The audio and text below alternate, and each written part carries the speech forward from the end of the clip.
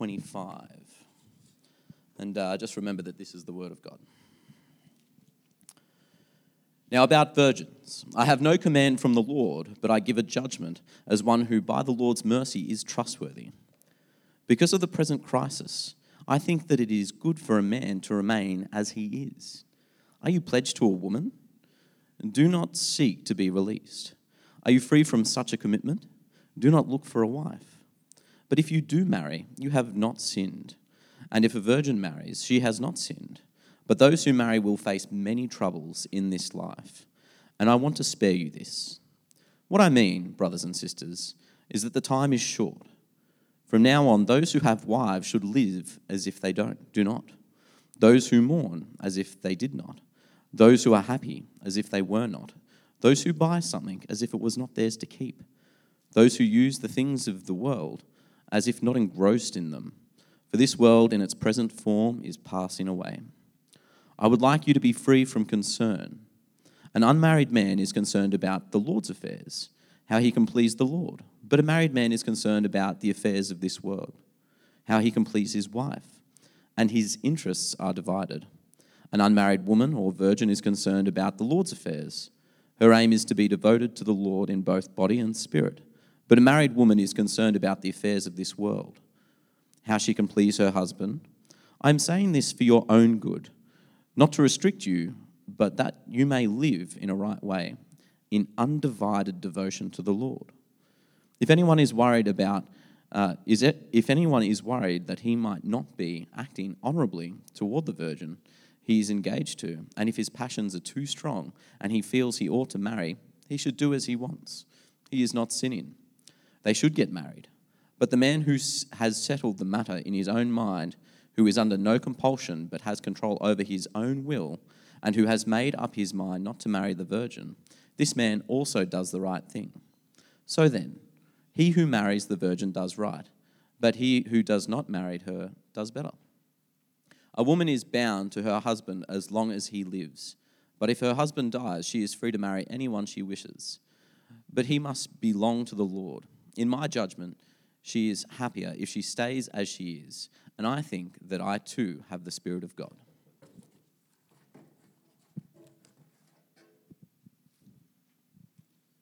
Thanks, Chili. I feel so short now. There we go. It's more like it. I'm only 5. I say I'm 5'10", but I think I'm 5'9". So let's just say 5'10" for this argument's sake. That's nothing to do with the sermon. My name's James. Welcome to Established Church. If this is your first time, I'd love to meet you after. We're so glad that you're here. We've got some familiar faces, people visiting who've been a part of our church before. And it's always really precious gathering together on a Sunday. I don't know about you guys, but I think far too often I take it for granted that we get to do this, that we get to gather, sit under God's word, that we get to encourage one another, build one another up. And that the Word of God's actually living and active, and that it does shape us. So before we get into singleness, I'm just going to pray that the Word does that He gives us ears to hear, and that we can be shaped by His Word. So if you want to bow your head to me, we'll pray.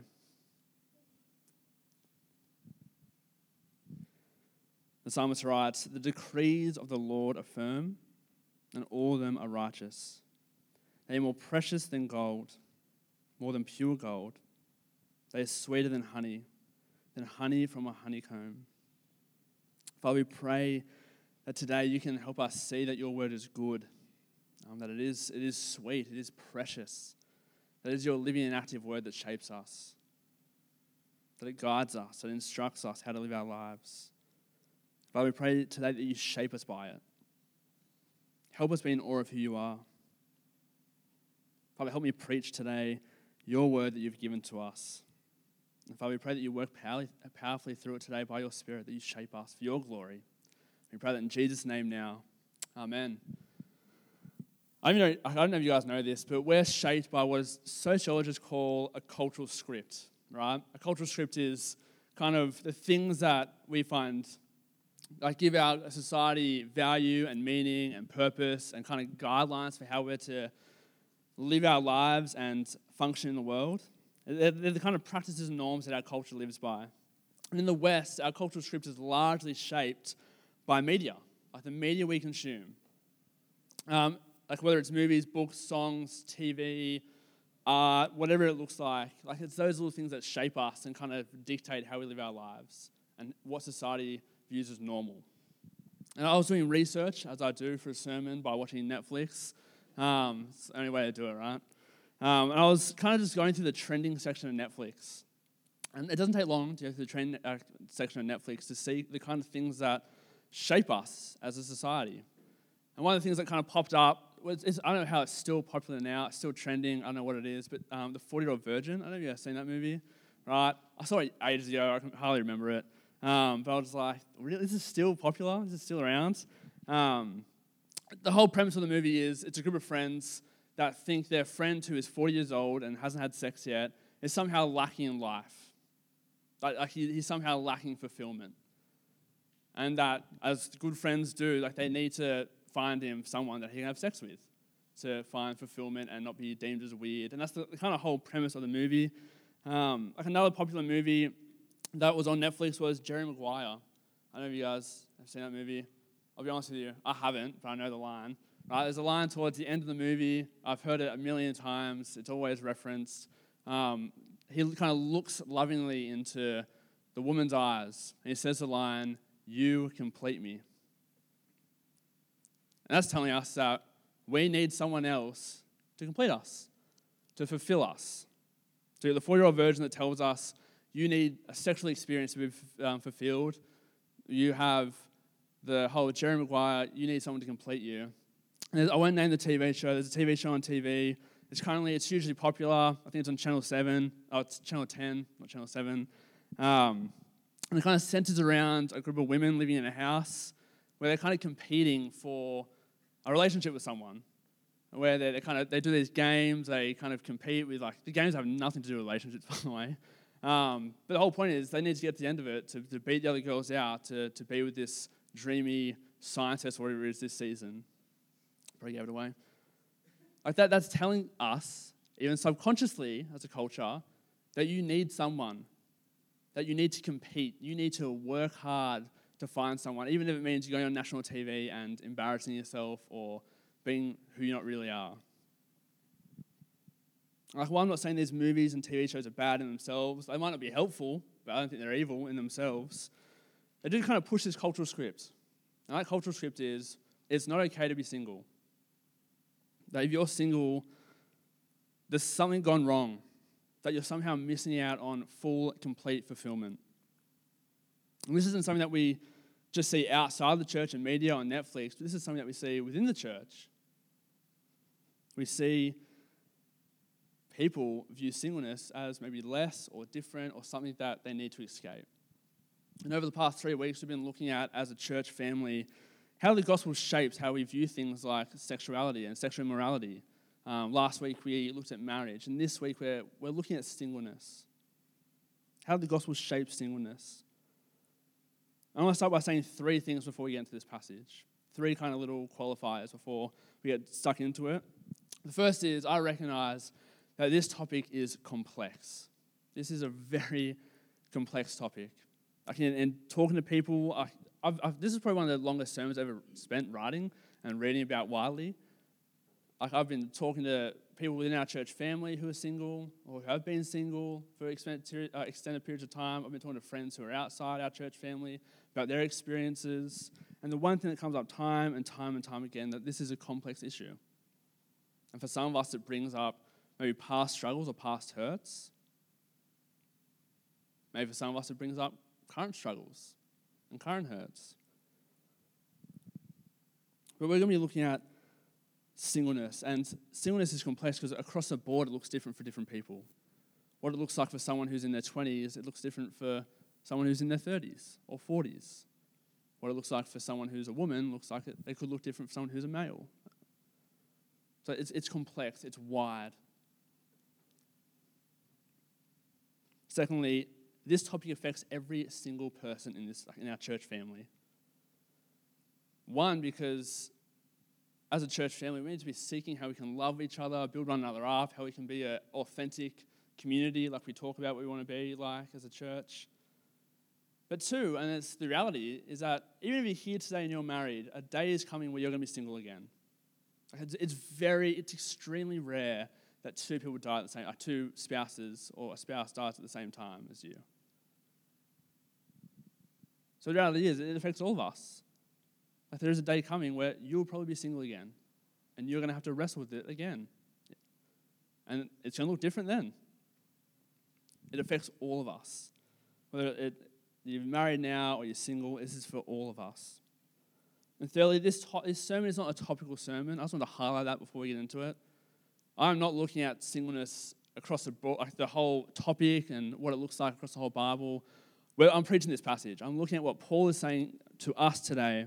Like this sermon isn't meant to cover everything, but the purpose of this sermon is to reorientate our hearts as marrieds, as singles, around the Word of God and how it says we can live out our lives in the different stages that our lives may be in as a diverse community. But particularly singleness.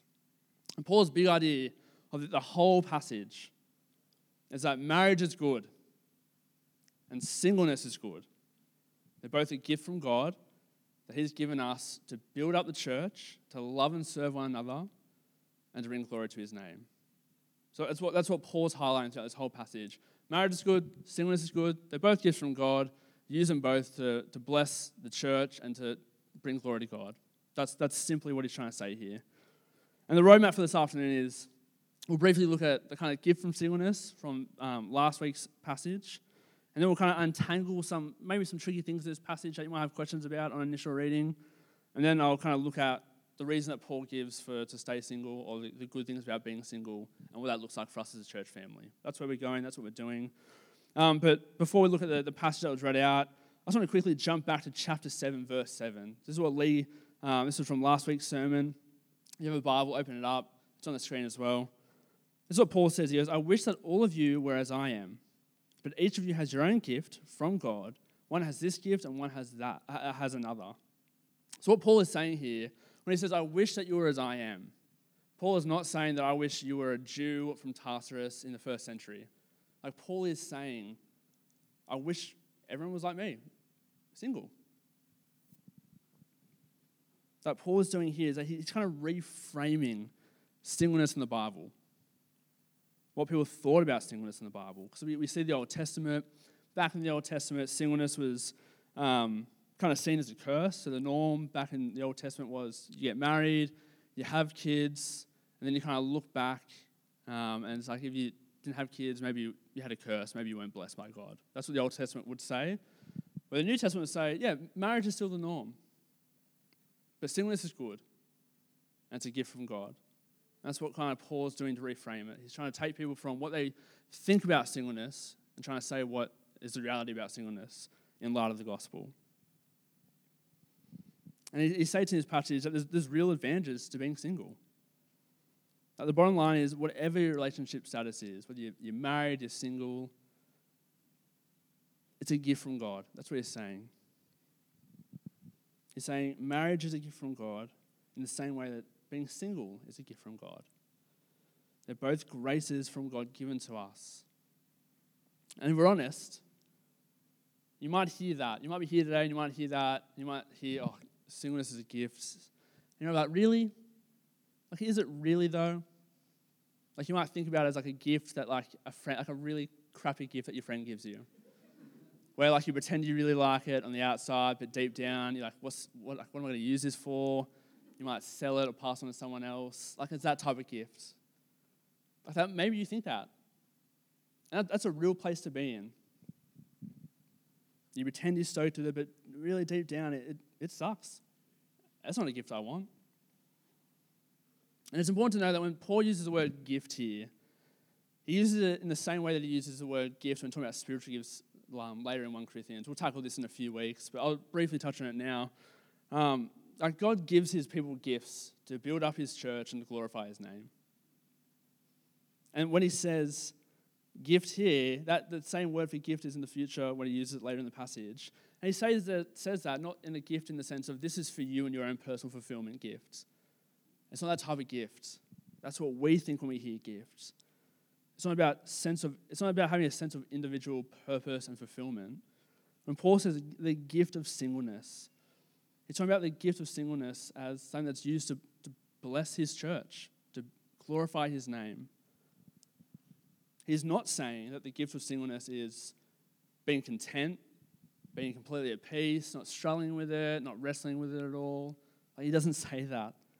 It's not about having this kind of superhuman contentness with being single. But it's about having struggles. Like Paul says, Paul is saying that marriage is a gift, singleness is a gift. Use them to build up his church and glorify his name. That's what he means by the gift of singleness. And that kind of helps us frame where we're going in this passage. So we're going to step back into the passage that we're looking at this week. A bit of context to why, before we kind of outline why singleness is good. Because it's important to understand the context of what's happening in this church. Because this is a jacked up church. Like, this is like a lot of churches in the world, but there's tricky situations going on in Corinth. We see in verse 25 of chapter 7, Paul starts by addressing virgins. Some of your translations might say betrothed. I think that's kind of better translation. He's talking about those of people who are engaged, essentially. He's saying, those of you who are engaged. And that, in the context of the first century, being betrothed was a big deal, right? Like me and my wife, Brie, we had a 3-month engagement, right? We banged it out. It was quick. Betrothal here was like a year-long process. You didn't really see each other at times much. It was kind of arranged. They kind of knew what was happening. And Paul is saying here, because what was happening in the church here, that people wanted to break off their engagements. People were working out ways to get out of it, essentially. And Paul's saying, don't do that. Don't do that. I don't know if you picked up on this passage when it was read out, but Paul's kind of framed this argument a bit differently. The past 2 weeks, he's been using language that kind of frames it as a moral argument, when we talked about sexual morality and marriage and divorce. And now he's kind of changed it from that to a wisdom one of judgment. And we see that in verse 25 when he says, I have no command from the Lord, but I give a judgment. Because I got no command on this, but here's, in my wisdom, this is what I think you should do. And he said again in verse 40, he goes, in my judgment. Like we've entered the realm of not kind of right and wrong, kind of black and white. We've kind of stepped out of that to a realm of kind of just wisdom, kind of practical wisdom that he's giving us. Useful, wise wisdom. And the second thing is that Paul says, what Paul said about singleness is affected by what he calls in verse 26 a present crisis. Like, what is the present crisis? Like, when I was reading this, I'm like, what is this present crisis? And the answer is, we don't know. I looked around, no one really knows exactly what it is. Most people think that it was a famine that was happening at the time in Corinth. You kind of get that from Acts, or you look at the rest of kind of history around that time. There was a big famine they were dealing with. It's also probably the persecution they were facing. They were facing external pressure. The church was young, new. Christians were dying for their faith. So the present crisis probably fits into one of those two things. Which leads Paul's advice in verse 26. And this is essentially what he's saying in verse 26. This is the James Eyre paraphrase, but I think it's what he's saying. He goes, don't make any major life changes in this time. Because of the present crisis, remain as you are. And that's why Paul says in verse 28, those who are married will face many troubles in this life. Because getting married is taking on another kind of role of responsibility. It's different, but it's a different role. It's not any less or more, but it's a different role. And it adds to a kind of complex emotional dynamic and another level of commitment. The passage is saying at a time where it's very likely that one of you is going to die, in a time where contraception wasn't really a thing, that if you got married, the chances are you're having a kid pretty soon after. And saying in a time where your spouse would die soon after being married, in a time where your child could die pretty soon after being born, where there's this kind of present crisis happening around you, maybe take the wisdom judgment and don't get married. Maybe put a hold on it. This is the way I thought about it, right? Think about if the Titanic was sinking. That's what Paul's saying. He goes, if the Titanic's sinking and you're running across the sloping deck, trying to get to a lifeboat, that's not the time to drop down on one knee and propose. Right? That's kind of what he's saying. Don't, in this kind of crisis moment, don't do that. Think. kind of put in your godly wisdom hat, be sensible, and think. And then kind of Paul branches out from the kind of current contextual crisis that they were facing to kind of more broad wisdom for why singleness is good, which is the kind of second point, why singleness is good. And Paul gives two reasons in this passage why it's good. First, he says this world is passing away. Look at verse 29 to 31 with me. It says, "What I mean, brothers and sisters, is that time is short.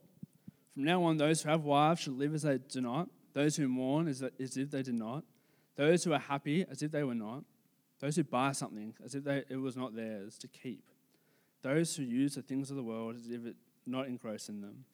For this world in its present form is passing away." Paul's kind of overstating his case here. Paul's not saying if you're married and you have friends come over, hide your spouse. He's not saying pretend you're not. If you're married now, pretend you're not married. It's kind of, he's being silly. He's being Paul. He's blowing it out to kind of make a point. And the point is, this world is not your home. This world is not our home. So don't invest everything here. Don't make this world something that's not meant to be. Don't be obsessed with your spouse. Don't mourn your current situation as if though you have no hope in the future. That this world is not our home. He's saying in the grand scheme of eternity, that this world it's a snap. We're not here long. This world is not our home. One theologian put it this way. The quote should jump up on the screen. They say, Paul does not argue the end might come tomorrow with its terrible afflictions. Therefore, do not get married. He argues instead, the end has broken into the present, and it requires a re-evaluation of all that we do in a world that is already on its last legs. But this is Paul's way of trying to reorientate our hearts and mind around eternity.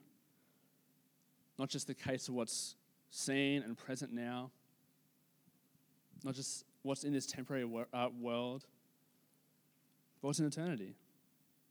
Paul's reminding us that there's a future that we're closer to right now than we've ever been before. And we need to reorientate our hearts around that future. We need to live for that future hope. We need to live not as we're citizens of this world, but more importantly, as citizens of heaven. That we're closer now than we've ever been before. This is the craziest thought. We're closer now than we've ever been before to the day that Christ returns. The coming of his kingdom without bounds. Like experiencing that final wedding supper. A place where we'll be more alive now or then than we are now. There'll be no more marriage, but we'll all be united with Christ. All united together as a church. And we're closer now than we've ever been before. Like this passage is wanting us to draw us out from looking at this world and our present circumstances as though this was it. This passage wants us to focus on the greater reality that is to come. Not our career, not our marriage, not our singleness, but the greater reality that's to come. Like Paul is warning us in this passage of the danger of when you marry that you invest more in this world than you should. And you desire to be more comfortable in this world than you should be. And we think, like, this is what we see. We see when people get married, we think that people kind of want to settle down, get their forever home. This isn't just an issue that's isolated to people who are married. But Paul is saying here that particularly it can be acute for those who are married, that we want what our parents had. This is the culture that we live in. We want what our parents had. We want the house, we want the backyard, we want the holidays, we want the SUV. Like we want what they've had. Or there's a danger, and it's a horrible temptation that when people get married, they think that they've arrived, that they've made it. That marriage is some sort of goal that they've obtained, some achievement that they've ticked off. Have you ever seen the movie Zoolander? Has anyone seen that? Put your hand up if you've seen Zoolander. Good, because this won't make sense to you otherwise. This is part of the movie, right? Derek Zoolander, He's a kind of self-righteous model, very up himself, a bit oblivious to the world. That's okay. But they kind of build a school for him, or a center of learning, they call it, for Derek Zoolander, in his honor. And there's this kind of scene where they present it to him. And it's the kind of the model of it, the little model for it. I was trying to show the video, but I would have got too distracted. They make the model for him, and they show it to him. And he kind of stands there and looks at the model exactly like that he does in that photo. And you see him staring at it, and it's this kind of pause, and Will Ferrell's in it, and they're kind of looking at him, and he just stands up. He's like, "What is this?" And they're shocked. And he points at it, and he says, it's a brilliant line. It's poetry. He goes, "What is this? A center for ants?" And he kind of points at it, picks it up, throws it on the ground. And then when it's on the ground, he says, "It needs to be at least 3 times bigger than this." Because the thing is, he's thinking that the model is the actual thing. He's mistaking the model for the reality that is to come, the school. And far too often, people do this with marriage.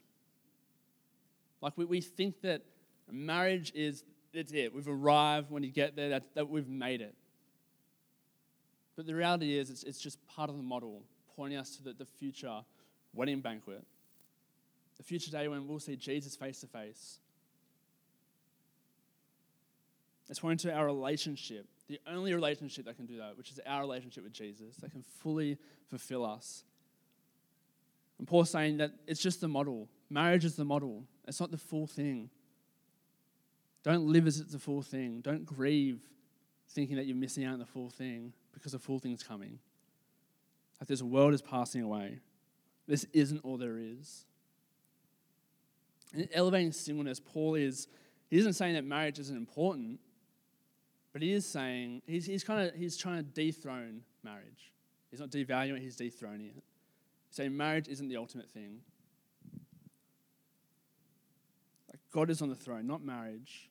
Marriage is just one way out of many of serving him. Again, he's not devaluing it. Paul says marriage is good. It's a good gift from God. But he is dethroning it. He's saying singleness is good. It's a good gift from God. And the second reason, while Paul says singleness is good, he says that marriage can bring extra concerns. I see this in verse 32 onwards. He said, "I would like you to be free from concern. An unmarried man is concerned about the Lord's affairs, how he can please the Lord. But a married man is concerned about the affairs of this world, how he can please his wife. And his interests are divided. An unmarried woman or virgin is concerned about the Lord's affairs. Her aim is to be devoted to the Lord in both body and spirit. But a married woman is concerned about the affairs of this world, how she can please her husband." I'm saying this for your own good, not to restrict you, but that you may live in a right way in undivided devotion to the Lord. I just want to quickly clear up this kind of misconception that people have, and I think they kind of pull it from this passage. There's this idea that men and women who are single have more time and more money to serve God with. You see it in churches where people, like it's like, oh, the singles, they'll do it, or they got more time, they got more money to do these types of things. But the reality is, that's not the case. More often than not, particularly in our society, people who are single have less time and less money. There's the reality of one income, and there's also the reality of, like, I'll use Sydney as the example. A lot of young professionals, they get home from work, they go to work maybe 7 a.m., get home maybe 7 p.m. after the train trip into the city. And after 7 p.m., it's not prime time to cultivate deep and meaningful relationships on a weeknight.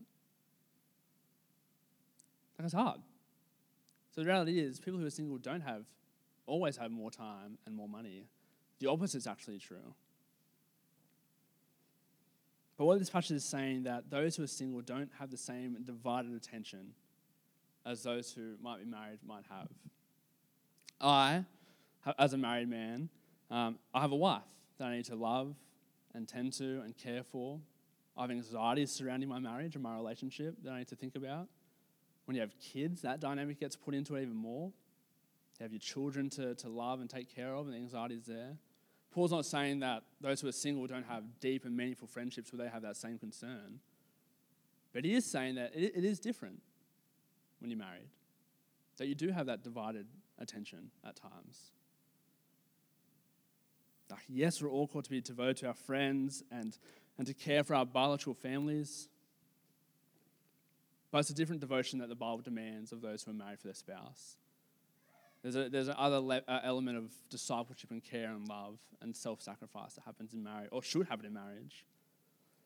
And Paul says here that the great advantage of singleness, one of the good things about singleness, is that you have an undivided mind and heart. People who are in singleness are freed up to serve the Lord and to devote themselves more fully to the Lord, not get caught up in the struggles and anxieties that being married and having a family can bring. So as we finish up, I just want to talk about what this passage firstly means for those in our church family who are single, and then what it means for those in our church family who are married, and then we'll kind of wrap it up with all of us together as one big family. First, to the singles.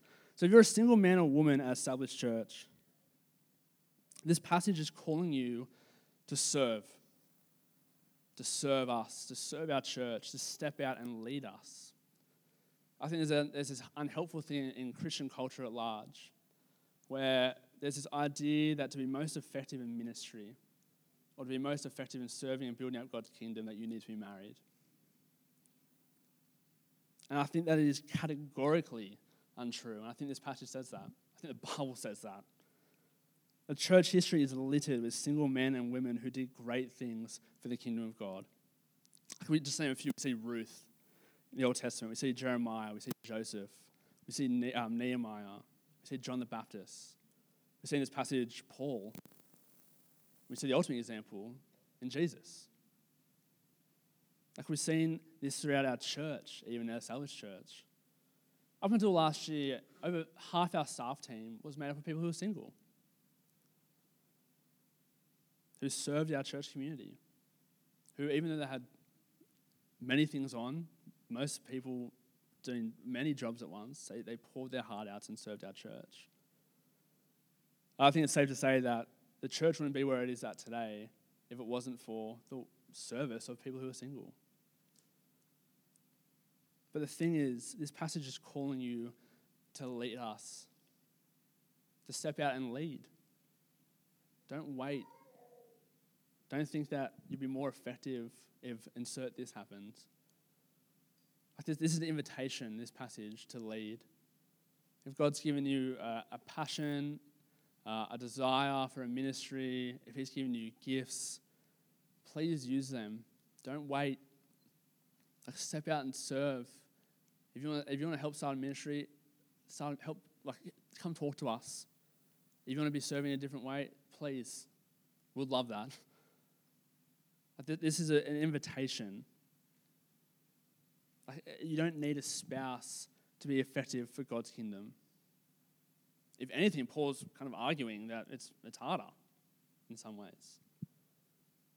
Secondly, something that came up time and time again in my preparation for this, in talking to people, in reading, is that singles need to practice healthy self-care. I'm not talking about getting a gym membership or having a spa day or whatever it is. I'm talking about, as human beings, we're going to run into seasons where life's hard, where it's really difficult. We just feel like you can't do it alone. We feel like you're drowning. And you might feel like that because you're single, that you don't have anyone. And that is so untrue. Our church family wants to love one another and build one another up. Don't go it alone. Don't go this life alone. Put your hand up. Talk to people within our church family, the diversity of life stages that we're in. Take good care of yourself. Be willing and eager to ask for help when you need it. Take good care of your spirit. Take good care of your soul. Practice really healthy self-care. And the third thing is, you need to learn emotionally healthy skills to bond with others. This is something that I've struggled with in my own life in the past. And what I'm saying is that while deep relationships can be cultivating, they can be life-giving, there's also times when they become quite unhealthy, become quite broken or codependent. This can become a challenge, particularly when it comes to the opposite sex. There's this thing that can happen where it drifts far too into the kind of weirdly codependent or sexual area in life. That's really unhelpful, what we talked about a couple of weeks ago. But one of the things is, as singles in our church family, it's developing emotionally healthy skills to grow in your relationships. And part of this is not just having your person, one person who you go to for everything, or that you rely on the most. I think part of it is having the diverse nature of our church family, different life stages that we're at, going to each other and seeking advice from people who aren't in the same position of life that you're in, but different people in seasons. And this is the same for everyone in our church. We need to allow each other to speak into each other's lives, to build one another up, to encourage one another, and do that in a way that's healthy and God-glorifying. Allow each other to walk alongside each other. And I think this is particularly true when it comes to singleness. And quickly for the marrieds, which makes up a large chunk of our church family. Don't fall into the trap of making marriage something that it's not. Don't make marriage into this silver bullet where it fixes all your problems, or it fixes loneliness, or struggles with sexual desires. Because we know that's not true. Don't live behind this veneer that marriage is always easy and awesome. Be honest with people in our church family who aren't married about the struggles of marriage. Open your lives up to each other. Show that marriage isn't a silver bullet, that it's hard, that it comes with these anxieties that Paul's talking about in this passage. Celebrate marriage as a good gift from God, but don't put it on a throne. Don't treat people in our church family who aren't married as second-class citizens. Don't just group around people who are at the same life stage as you. Value marriage, but don't make it something that's not. Don't push the idea that marriage is this thing that we need to put on a throne when it's really good, like Paul says, and should be really valued, but it's not the ultimate thing. Singleness is a good gift as much as marriage is a good gift. Remember that your family isn't just your spouse or your kids, but the whole church family. Jesus says this himself. He goes, "Who are my brothers and sisters? And who is my mother? It is not those who belong to my Father." Jesus here, he's reorientating our soul around what the family unit really is. It's all of us together as one church family. It's viewing the church family as that. We use the word family a lot at Established Church. I think we need to step into the reality of that. That's something that's true. That's what believers are. That's what we are. It's not a social gathering. We're not just hanging out for the sake of it. It's not just because of social proximity. But we believe that we are a family that God's brought here in this place, in Cronulla. So it's living as that. It's reorientating our church family as our family unit. Yes, you care for your wife or husband. Yes, you care for your children. But they're not it. We're a diverse family. I just want to end up, I think this is for all of us. I don't think this sounds overly idealistic or overly romantic when I say this, but I think there should be no lonely people at Established Church. I think that should be the goal. I think we need to not just group up with the people who are like us, same age or stage,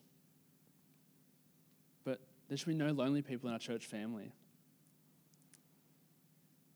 And to the best of our ability, we need to learn to open up our homes, our lives to each other, learning from each other the highs and lows, learning what the struggles are like for those who are single in our church family. Don't just assume. Learning from those who are married in our family. Again, don't just assume what you know the struggles are. It's complex. We need to learn from one another, invest in one another, be in each other's lives. And this is something that came out time and time again as I spoke to people, particularly in our church family, who are single, is that Established Church does this pretty well. I've had people say to me they've been in churches in the past where they found it really hard being single. And a lot of these cultural things I spoke about have been in their face, and they have been felt like they've been viewed as kind of different or second-class citizens, or the church isn't for them socially. But what came up time and time again is little stories of people having each other over for dinner regularly, or people speaking to each other's lives, whether it's people who are married and single or vice versa. It's one of the things that comes time and time again is just this kind of beautiful picture of a life that is shaped by the gospel. Like, I think this is something that we actually do quite well. I think it's going to get harder. God willing, as we grow, as we have more people come to our church family, different life stages, different ages, it's going to get harder. And like I said, I don't think it's idealistic to say that there should be no lonely people at Established Church to the best of our ability. Yes, we're going to fail. Yes, we're going to fall short. But empowered by a Spirit, I think that's what it should be aiming for. We should be modeling what a life shaped by the gospel looks like. What singleness, marriage, sexual immorality, how the gospel shines a light on that and forgives that. That's what we should be aiming for as a church family, being that beautiful picture. I just want to finish by reading a quote by a guy with the best name on earth, Preston Sprinkle. What a name. This is kind of paraphrased, but I think he sums up so well. That's what he says about singleness. He says, "The good news about a single Savior who provides abundant life for all those who die with him. Jesus didn't view his celibacy as a no to joy, no to sex, no to intimacy, but rather he viewed it as a life-giving yes. Yes to relationships, yes to friends, yes to serving others, and yes to enjoying life to the fullest." Singleness isn't something where you're a second-class citizen. You are not less fulfilled because you don't have a wife or a husband. And our church needs you. We need you to step in. Don't wait. And we're thankful for you. You make our church a better place. And we need, as a church family, to be living lives shaped by the gospel. Not just a 3-part sermon, but our whole lives. I'm going to pray to that end. Father, we give thanks that you're a good God. That while it feels at times that life isn't going to plan, or this isn't how we expect our life to turn out, Father, we thank you that you are good. That you would love us and care for us. Father, thank you that we have a future hope to look forward to. Father, we pray for those of us in our church family who are struggling with marriage. Thank you that that's a reality, that we have a future hope to look forward to. There's going to be no more brokenness. Father, we pray for those in our family who struggle with singleness. Thank you that we have a future hope. Father, thank you that Jesus, as a single man, was more human than we'll ever be. Thank you that we don't need what society and the cultural shift around us tells us we need to be complete. But Father, we know we need you. Father, help us run to you. Help us look for our fulfillment in you. Father, I pray for the singles in our church family. We pray that you strengthen them and embolden them and help them use the gifts that you've given them to build our church, to glorify your name. Father, to be the leaders, to be pushing the church around the world further. Father, help them know that there's a place in our church family. Thank you that the insights you've given them, thank you for the gifts you've given them. Father, help us all know that this place is not our home. Help us look to that reality that we're closer than we've ever been to you coming back. And Father, we pray that you help us be a church where there is no lonely people. A church that doesn't just say we're a family, but we live like it. And thank you for the little evidences of your grace and the little beautiful gospel picture we've seen of the people in our church family opening up their homes and inviting people in to see the messiness and the brokenness of each other's lives. Father, we pray for that in Jesus' precious and beautiful name. Amen. We're going to have a 3-minute break. strictly 3 minutes. In this time, this is a time where we get to connect with one. The reason I'm having a break is we're having a Q&R after this, a time where we're going to kind of answer some questions from the past 3 sermons that you guys submitted throughout the week. But over this time, we'd love it if you connected with one another. There's a connect table at the back where there's connect cards, so maybe you're new here. We'd love it to invite you to fill one out, just so we know that you're here. We might follow up and just say hello throughout the week via email or something. But we're going to do that for 3 minutes. I'm saying 3 minutes. Don't go far away. Do not leave. Do not run away. And we'll do that for a little while. Then we'll sing another song, a couple songs, then we'll have food. But 3 minutes, and we'll be back up. Hello.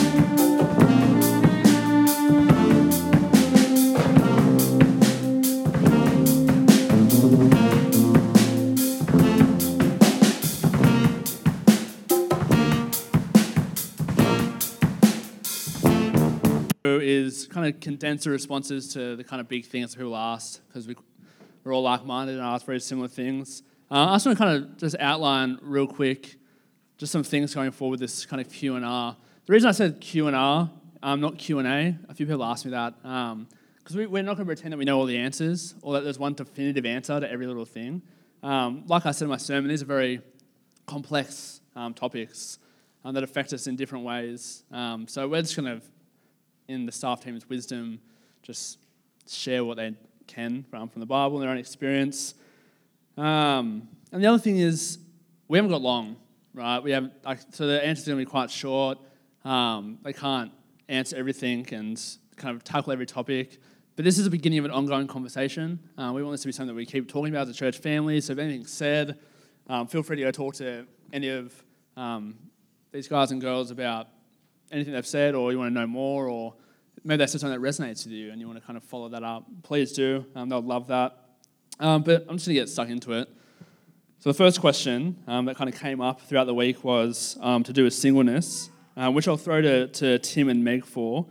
So the question was, how do you live with the challenges as a Christian with unwanted singleness? So how do you live? Like maybe I mentioned it as singleness is a gift, and I said maybe you don't want that. How do you live with that? How do you live that out? So I think like James mentioned, James kind of wrapped this up very neatly for us, but lots of you will know that singleness and the depth of emotion that lots of people feel around it is a far more complex issue. So there's all kinds of shades of grey, and it can be a bit of a roller coaster, the way that different people go through different stages of singleness in life. So I know for me, it's something that I've struggled with at different stages, but as someone who's still only 26, it's very different for me to think about my singleness than it, say, would be for someone who's older than that. It's very different for men and women, like James said, to think about those things. But I think the biggest thing for me as I think about singleness and how to actually turn that into a joy in your life is actually bringing it back to the gospel and bringing it back to fixing your eyes on Jesus. I think we have a really strong way of telling ourselves these stories and narratives that aren't always true. And in a world where singleness is sometimes looked upon negatively, we need to be people who are constantly filling up on God's word. I think we need to learn how to pray well. I think often struggling with singleness is something that we don't bring to God. It's something that we kind of push away into a little corner and have moments of struggling with more than others. But the Psalms, I think, teach us really beautifully how to lament and how to actually pour out our hearts before God. So in Psalm 42, David pours out his heart and talks about his soul thirsting for God. tears being his food day and night. So I think learning that that's actually a really good thing, to pour out our hearts to God even in those really hard moments when we don't know what to do. And then also investing into community, because I think pouring it out to God, but also pouring it out to people, which I think you had something to say on, Tim. Yeah, James alluded to this in his talk as well. I would say, community is huge. Like, I think we need to have a bit more of an expanded view on what intimacy actually looks like, because sometimes we just think it's, sexual intimacy. Whereas I think you can actually be incredibly close with members of the opposite sex, as well as people who are your friends as well, who are the same sex. That's basically most types of people, isn't it? I think you can have intimacy in really profound ways. Community is a funny thing, though, because make sure your community isn't full of buttheads. And what I mean by that is, like, sometimes people can be really unhelpful in the things they say and the feedback they give, particularly in terms of relationships and stuff like that. So I think you can be selective in who you engage with, but intimacy is so important. There is good intimacy, as James was saying, and there's unhelpful intimacy, but I think that's a huge, huge thing in terms of coming to terms with singleness. I always come back to looking at the early church in Acts 4 and the way that they shared everything that they have. Like you said, I think our church does it really well. I think we're really good at looking out for people in different life stages to us and thinking about how we can have community with people who are in different maybe stages of life. So I'm not going to name names, but there's people in this church who have invited me over for dinner every week as a recurring thing, because they want me to, we literally call it family dinner, because they want me to be a part of their family. And so I think as a community, knowing that singles don't only have to hang out with singles and marrieds don't only have to hang out with marrieds, and actually being really conscious and intentional about looking outside of that. Thanks, bud. But last night I was in like a 20-person message feed with Arsenal supporters, like football supporters. And I was sitting there by The real myself watching family. a football game, but I just felt included. And the person who did, I'm not going to look at him because he's going to get awkward. But it's just little things like that actually include you and make you feel like you're part of a family. So. I didn't tell you guys about this question. We're at that stage. We're already gone off script. Because I mentioned in my sermon about like the gift singleness and serving. It's something that I think you guys do very well in our church family. It's all right. Can you just speak into that a bit? Like, I mentioned like what it means to serve as someone who's single. Can you just speak about maybe the challenges and the freedoms that might come with that, with being 30s and 20s in ministry? Do I go first here? Yeah, cool. So being single has given me heaps of opportunities. Particularly in my former job where I was full-time, like I would be out 3 or 4 nights a week, and that's not a bad thing, but I don't think I could do that if I had kids, and if I had a wife, I just don't think I could. Plus just even like I've done some different things, I've visited some countries which are a little bit shonky, and I don't have to worry that if something happens, so I've been in the Middle East and I've visited people over there, and if something happens, I don't have to worry that I'm leaving behind kids and family and stuff like that. So it really does free you in a lot of ways, and I can really resonate with what James was saying. I think you were saying undivided, was that the word you used? Yeah, undivided devotion. Yeah, undivided devotion, I think that's a big thing. So. I think we're reflecting on this in GC this week on the way that being single means, of course, under God, but your time is your own, your bank balance is your own, your the decisions you make on your own, and that's the kind of thing that for married people is much more complex. There are so many, not to mention when kids then become involved. But when you're single, you want to do that prayerfully and with the help of your community. But actually, it's a real privilege to be able to do that and to be able to spend your time in different ways. And for me, that's often looked like, going out to a different person's house for dinner each night, or going out with different people in a way that really helps build community, and in a way that actually is really hopefully and prayerfully seeking after God's kingdom and building that here. Yeah. That's really good. So last week, for those, maybe this is your first time visiting, we've covered kind of sexual morality, what that looks like. And last week, Lee, our lead pastor, talked about marriage. And you mentioned, Lee, in your sermon last week, you showed from the passage that Paul used the word owing or debt type thing. Yeah. Can you just kind of clarify what that means and what it doesn't mean? Yeah, for sure. Let me read the verses, because I think that's probably helpful to hear that it's what Paul's saying.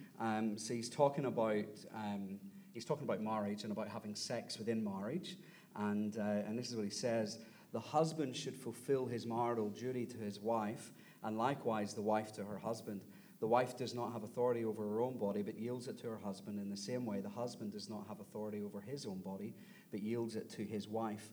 And the first thing I think to note in that is the mutuality of that. This is not a command that is given to the husband and not the wife. This is very much a mutual thing, which ought to tip us off to whatever we say about that word, that it ought to be something that happens in conversation and happens as you guys mutually seek to love one another. The word that's translated here, duty, has actually got this similar idea of owing a debt to. But it's really easy to kind of hear that and to think that that's a transactional thing. So I married you, therefore you ought to do this. Or I bought you flowers and went out for dinner, therefore we ought to do this. That is not what that's saying at all. It is not transactional, and it is definitely not a reason to force or to manipulate sex from your partner in any way. It's more like an owing in a relational sense, a little bit like I owe it to my kids to love them, nurture them, and care for them by virtue of the fact that I am their father and Catherine their mother. And Paul's saying there's a similar thing that goes on. By virtue of the fact that you've committed to one another and you've been united together in one flesh, that you are the people that owe to one another that love, intimacy, and care. And in fact, you're the only people that can do that for one another. So therefore, do it, and don't neglect it. So that's what he's saying. It's relational, not transactional. Yeah. So it's okay to say no to things in a marriage? Yeah, look, it's a hypothetical thing for me. I never say no to Cathra. So maybe Cathra is it's probably worth kind of getting Cathra to answer that. Not saying that doesn't happen in marriages, actually, because there are times for blokes. So I don't want to be insensitive there, but for me, that's not been an issue. So yes. Sorry, Cathra. Yes, it is okay to say no. Yeah, and I think the thing is there could be a million different reasons why people might want to say no in different circumstances. And back to what Lee was saying, this word debt or owing, it's a relational thing. It's not transactional. So,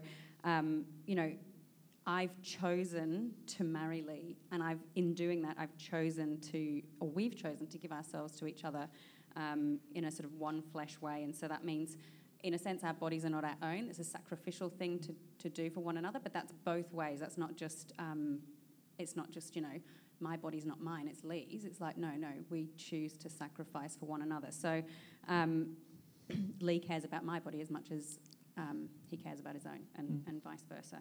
And so how that plays out is going to be very different for different marriages.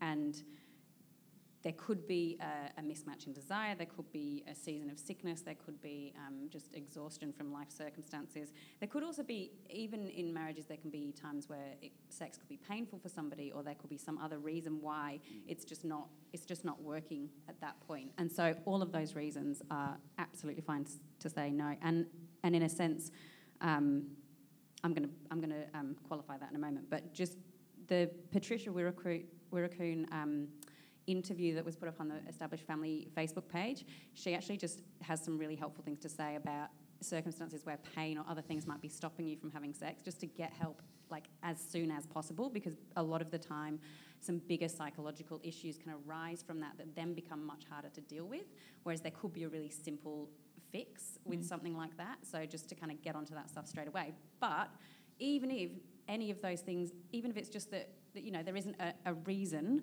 to say no, like there's no pain, there's no tiredness, then yeah, you can still say no. Like that's just, that is absolutely goes without saying.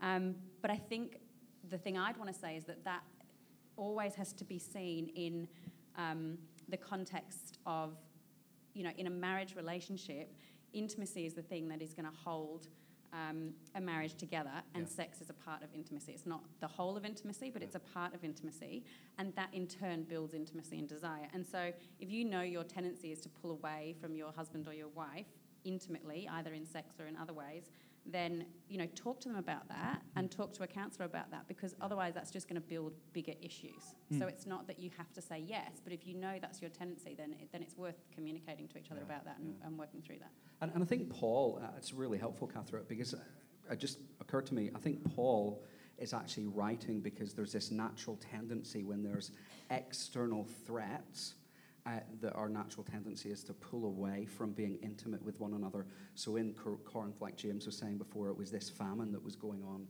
and there was some unhelpful thinking that you shouldn't have sex with your wife. And so he's just appealing to this natural tendency that we have. But the reality is it's not just famine that threatens our intimacy, not just sex. There's a whole bunch of things. Having kids is a massive one.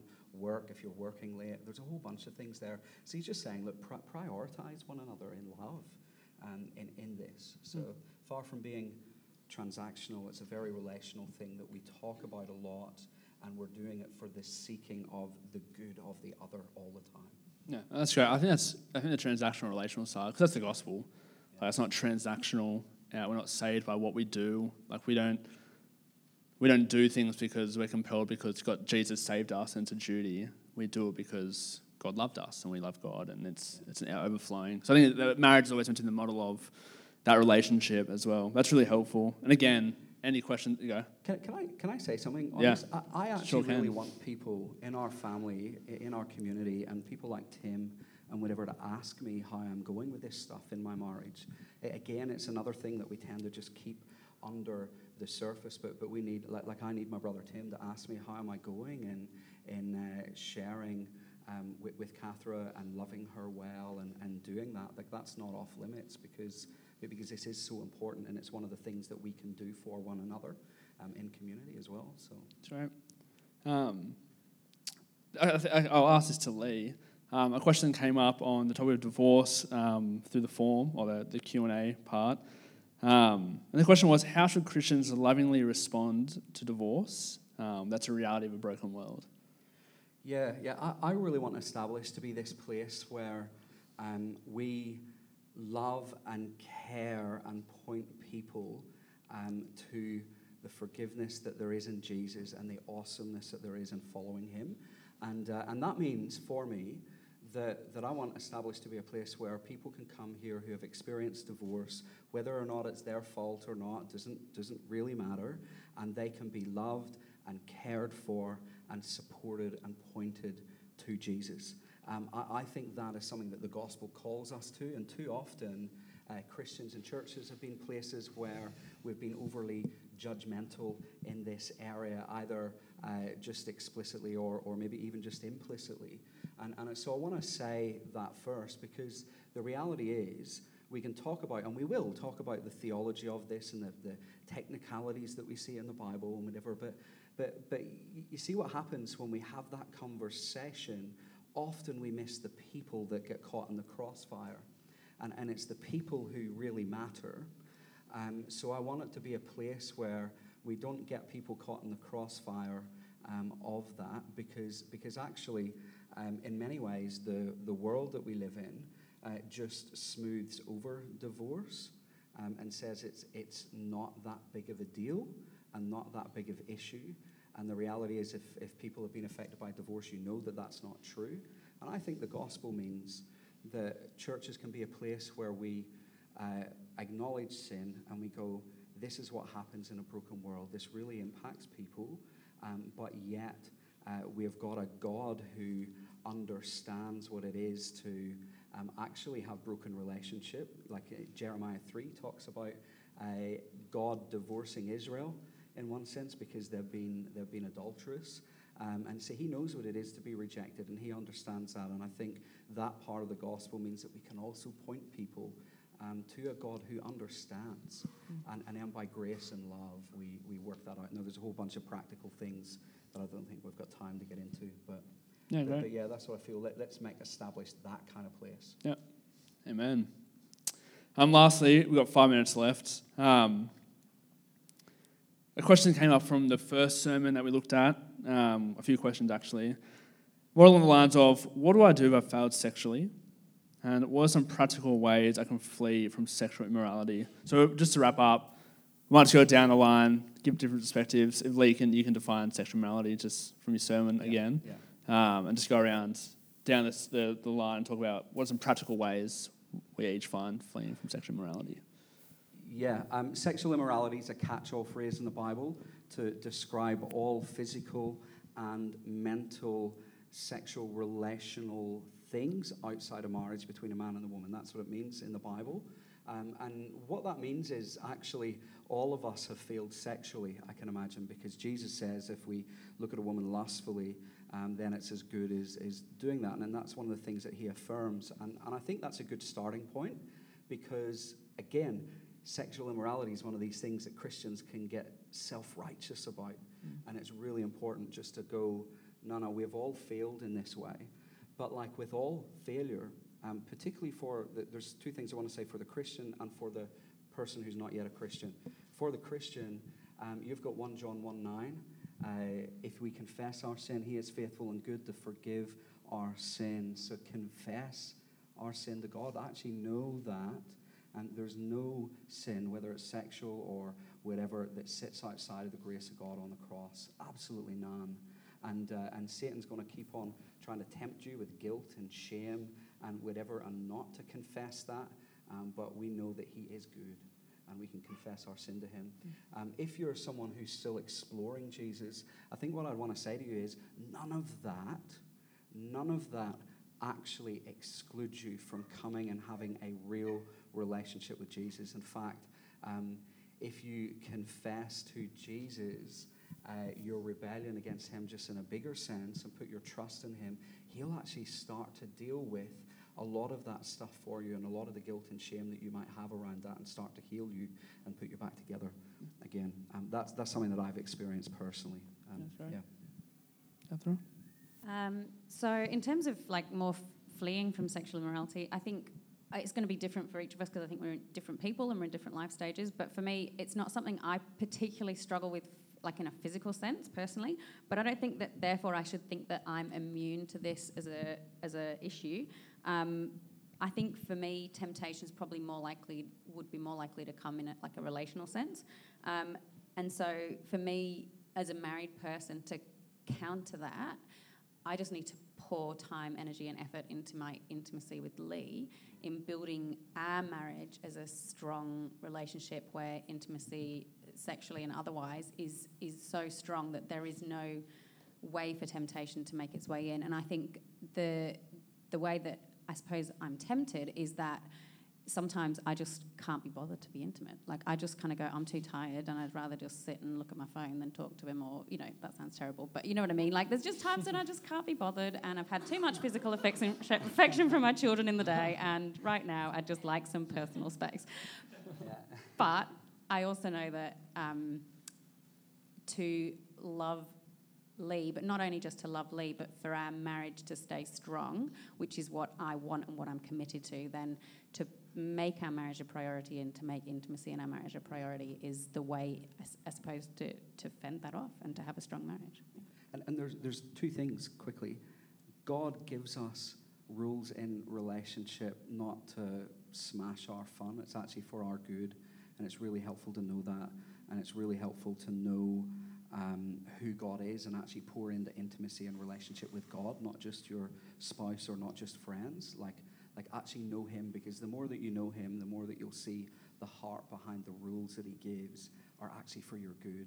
And we need to wrestle with that, and the longer that you spend time with God, the easier that becomes. Yeah. I feel like I'm repeating myself a bit, but I'm probably speaking more to guys here, to be honest. But just that intimacy, that closeness of a relationship, asking other guys how they're going with things like that, I think is so key.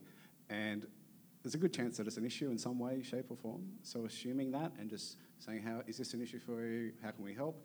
And there are actually, and I don't think it's the perfect way to do it, but there are actually online systems. So if we're talking about practical things we can do, one that comes to my mind is a thing called Covenant Eyes, which will actually keep like an online accountability, which you can actually back up relationally as well. So that's probably the best thing I would suggest. I think, like Tim said, obviously quite different depending on your gender. But that doesn't mean that that women don't still struggle with lust and things like that as well. So I think we've got to be careful not to generalize. I think growing up, I had this picture in my head that it was that the world was quite innocent, and also that it was something that mostly guys struggled with, but actually that's so not true. So for the women out there, make sure you have people who you can go to, people who you are accountable to. I know, and that's whether you're single or in a relationship or married, single or married, because it affects all of us equally, whether you're whether you're struggling with that or even having instances of falling into it. Make sure you have people who you can go to and talk to. So I know for me, I find it really really great to have people who I can call when I'm struggling with stuff, people who are just people who know everything about my life. I think most of the time the instances, kind of like what Catherine was saying, that these things become issues is when we're struggling in a relationship, or if you're single, it's when you're struggling with loneliness. So really invest in relationships with people you love and trust, and don't fall into the temptation of being like the world and pursuing the hyper individualism of our culture that tells us we can do everything on our own and we're fine on our own, because it's by isolating ourselves that I think we can really easily fall into those traps, whether we're male or female. It's really helpful. I think for me, I'm moderating, but I'm just going to step in, be a part for a second. Something that always jumps into my head, it's not a Bible verse, but it's the song Before the Throne. I've got above, I know that song. But there's this line where he says, when Satan tempts me to despair and tells me of the guilt within, I put out a look and see him there, the one who put an end to all my sin. Because the sinless Saviour died, my sinful soul is counted free. Because that wasn't... Yeah, because God the just is satisfied, to look on him and pardon me. Because I think it's so easy to beat ourselves up over our sin and act like we're not saved by grace. Not to say that we cheapen grace and we don't grieve our sin, but I think it's just one of the most freeing things is knowing that there's no sin past, present, or future that the blood of Christ isn't effective for. So I always come back to that, I think, for me. But you want to give these guys a round of applause. It's very vulnerable. He'll feel weird getting a round of applause, but it takes vulnerability. We're going to set up here. I'm just going to pray again, and then we're going to sing a song, and we're going to have dinner together. So get keen for that. I'm going to pray. Do you need help, Meg? Father God, we thank you so much that your grace is enough for us. That there's, like I said, there's no sin past, present, or future that has more power than your cross. Father, help us be a church that navigates these things well. Help us have grace when we need to have grace. Help us know when to encourage or correct when we need to, Father. But Father, thank you that, like Lee said and the rest of the panel said, we're not in this alone, that we need each other to speak into our lives. Father, we pray that we can be a church family that does that we can be seeking to glorify you with every aspect of our lives, in every single way we can. Father, help us do that. Help us respond to you now in song boldly and with all joy, because we know we worship a God who loves us and has forgiven us. And that's on offer for all of us here today, Father. We pray for that in Jesus' name. Amen. We're going to stand and sing together.